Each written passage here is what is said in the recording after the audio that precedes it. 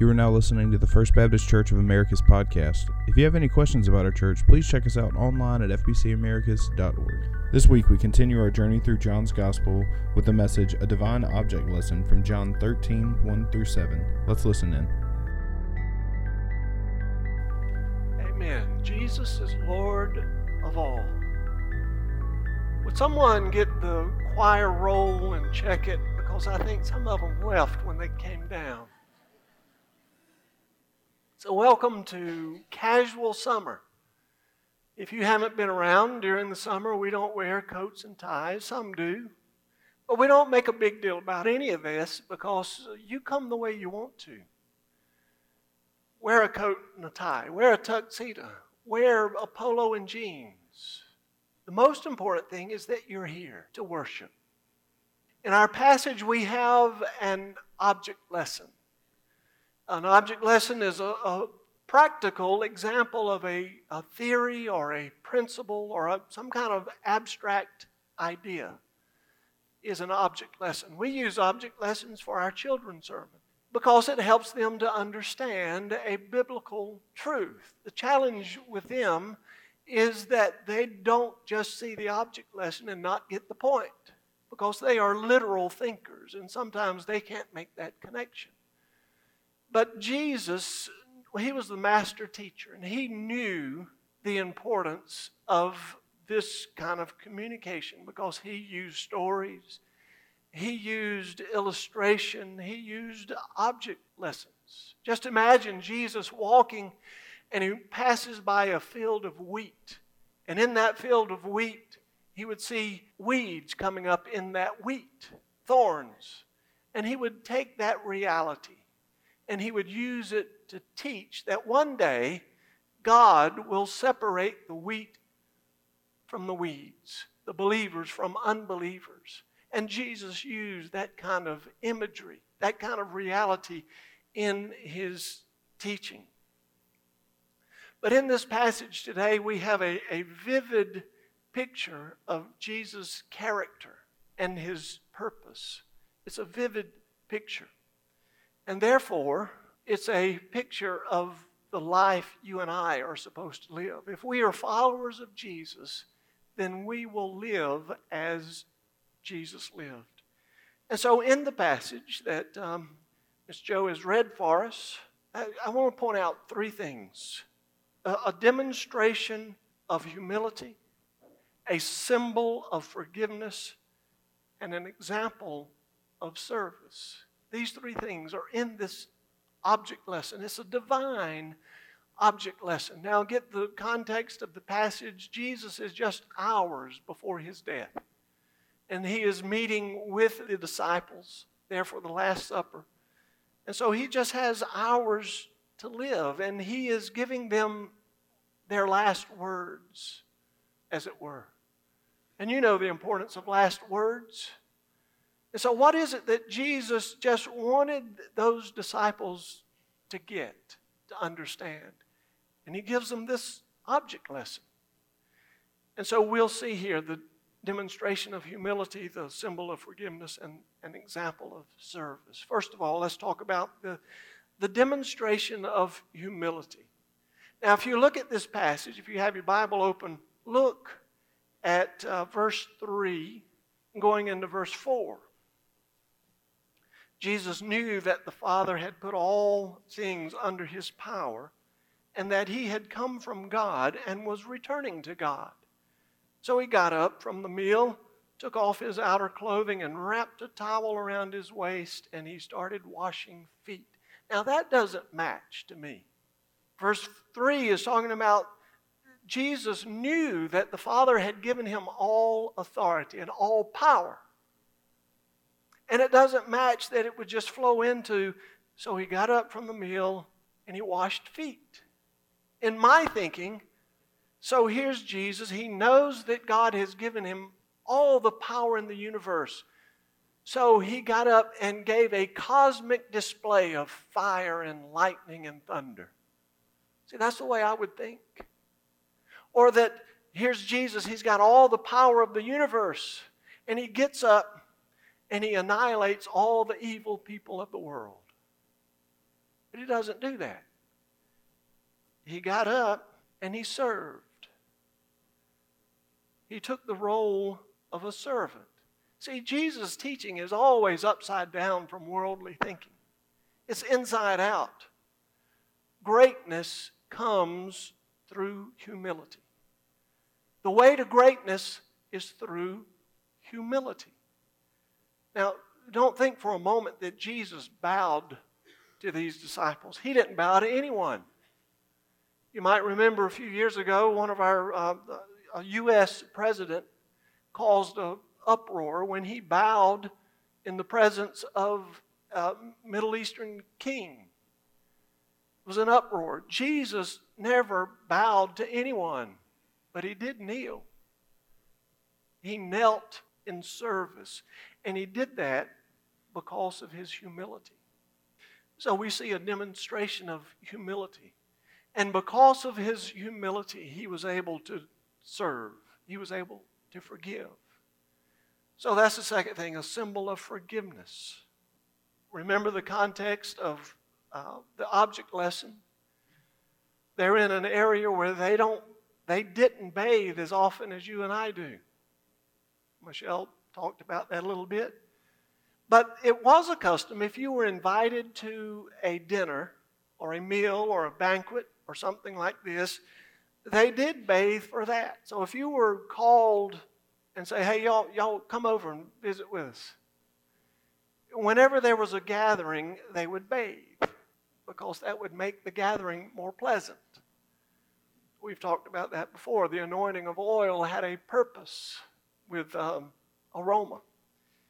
So they didn't bathe as often as we do, but they had bathed for this occasion because it was a gathering.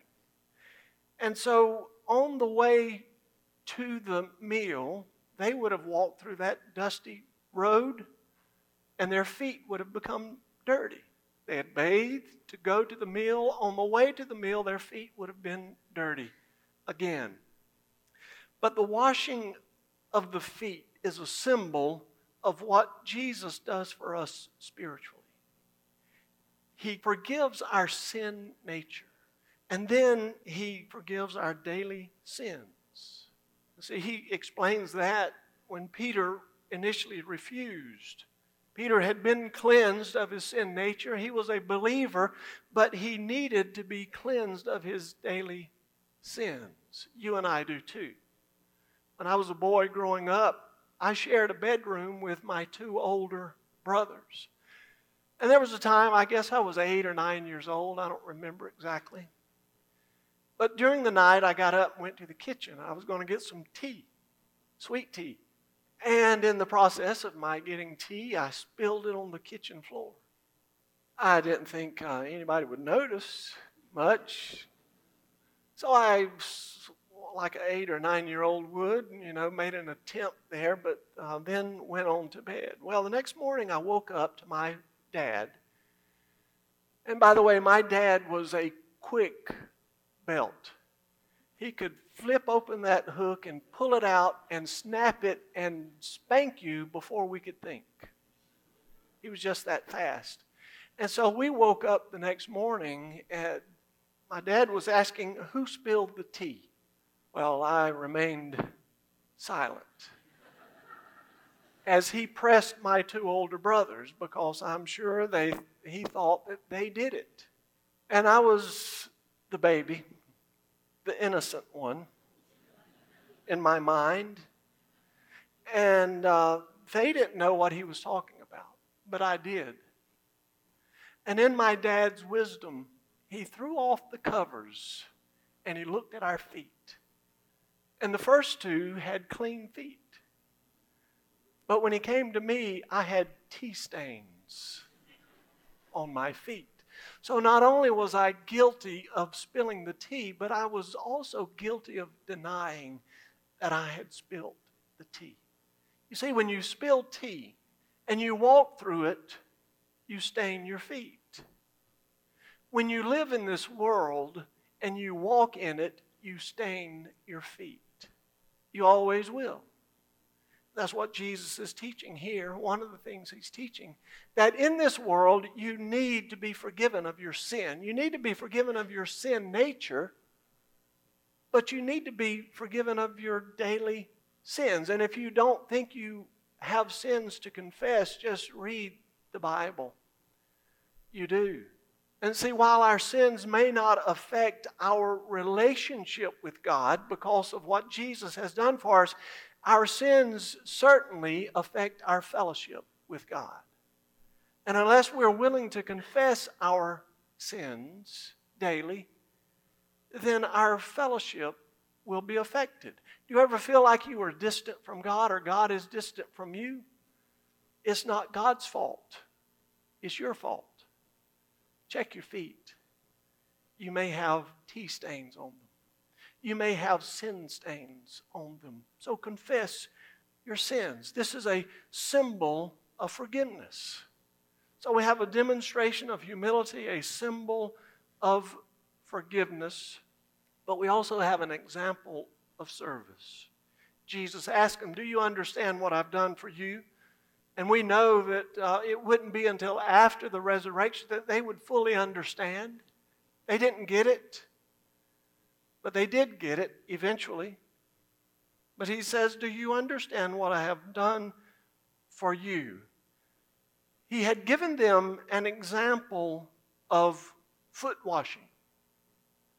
So does that mean we are to wash one another's feet? That's not what he's teaching. This is not an ordinance for the church. His example, it's an object lesson, remember. And the object lesson is to be humble and to forgive as he has forgiven us and to serve other people. The mundane and the menial tasks. Are there things around the church that you just think are beneath you? If there are things like that, then you're not following the example of Jesus. Sometime through the years, I've been doing things around the church, sweeping or mopping or doing something, and somebody will come up and take the broom out of my hand and say, "You don't need to be doing that." Yes, I do. Because if I don't do that, then I will think I don't need to do that.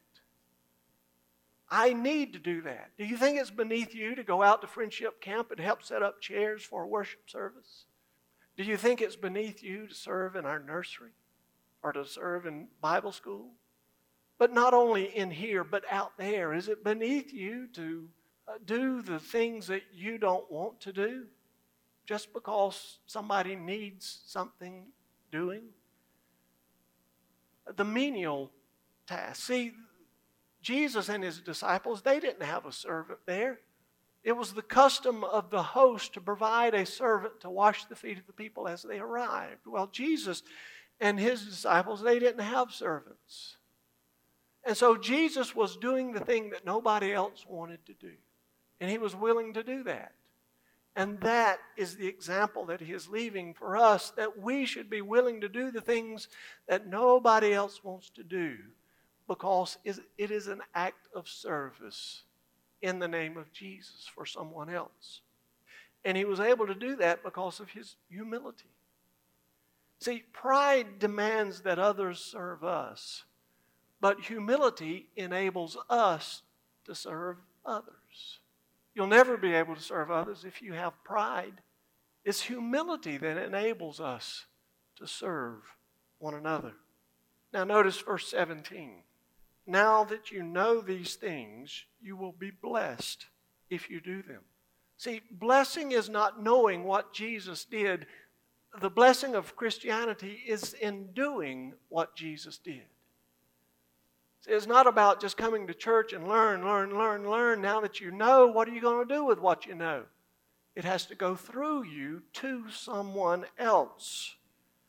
Now that you know these things, you will be blessed if you do them.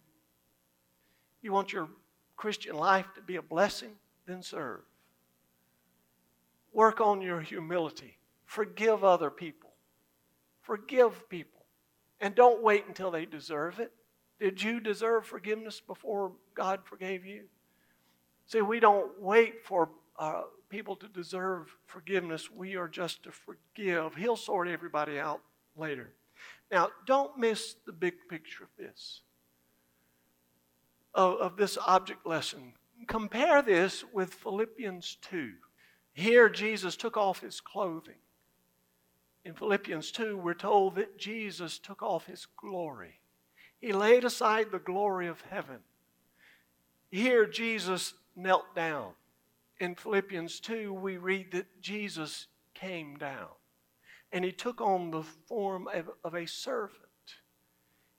Here, Jesus washed the feet of the disciples, and in Philippians, we're told that Jesus cleanses us from our sin because of his death. He was obedient unto death, and because of that death, you and I are washed. We're washed clean. Now, all sermons apply to us directly. So apply the object lesson to yourself. Here is the immortal God in the flesh, washing the feet of mortal men. Here is Jesus. He had all power in his hands, every bit of power of the universe, and he knelt and he washed the feet of Judas, who was about to betray him. Jesus washed his feet. Did Jesus know that Judas was going to do that? Absolutely.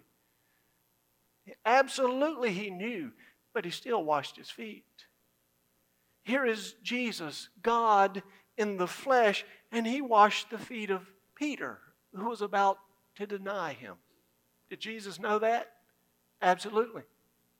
And what about the other 10? They deserted Jesus.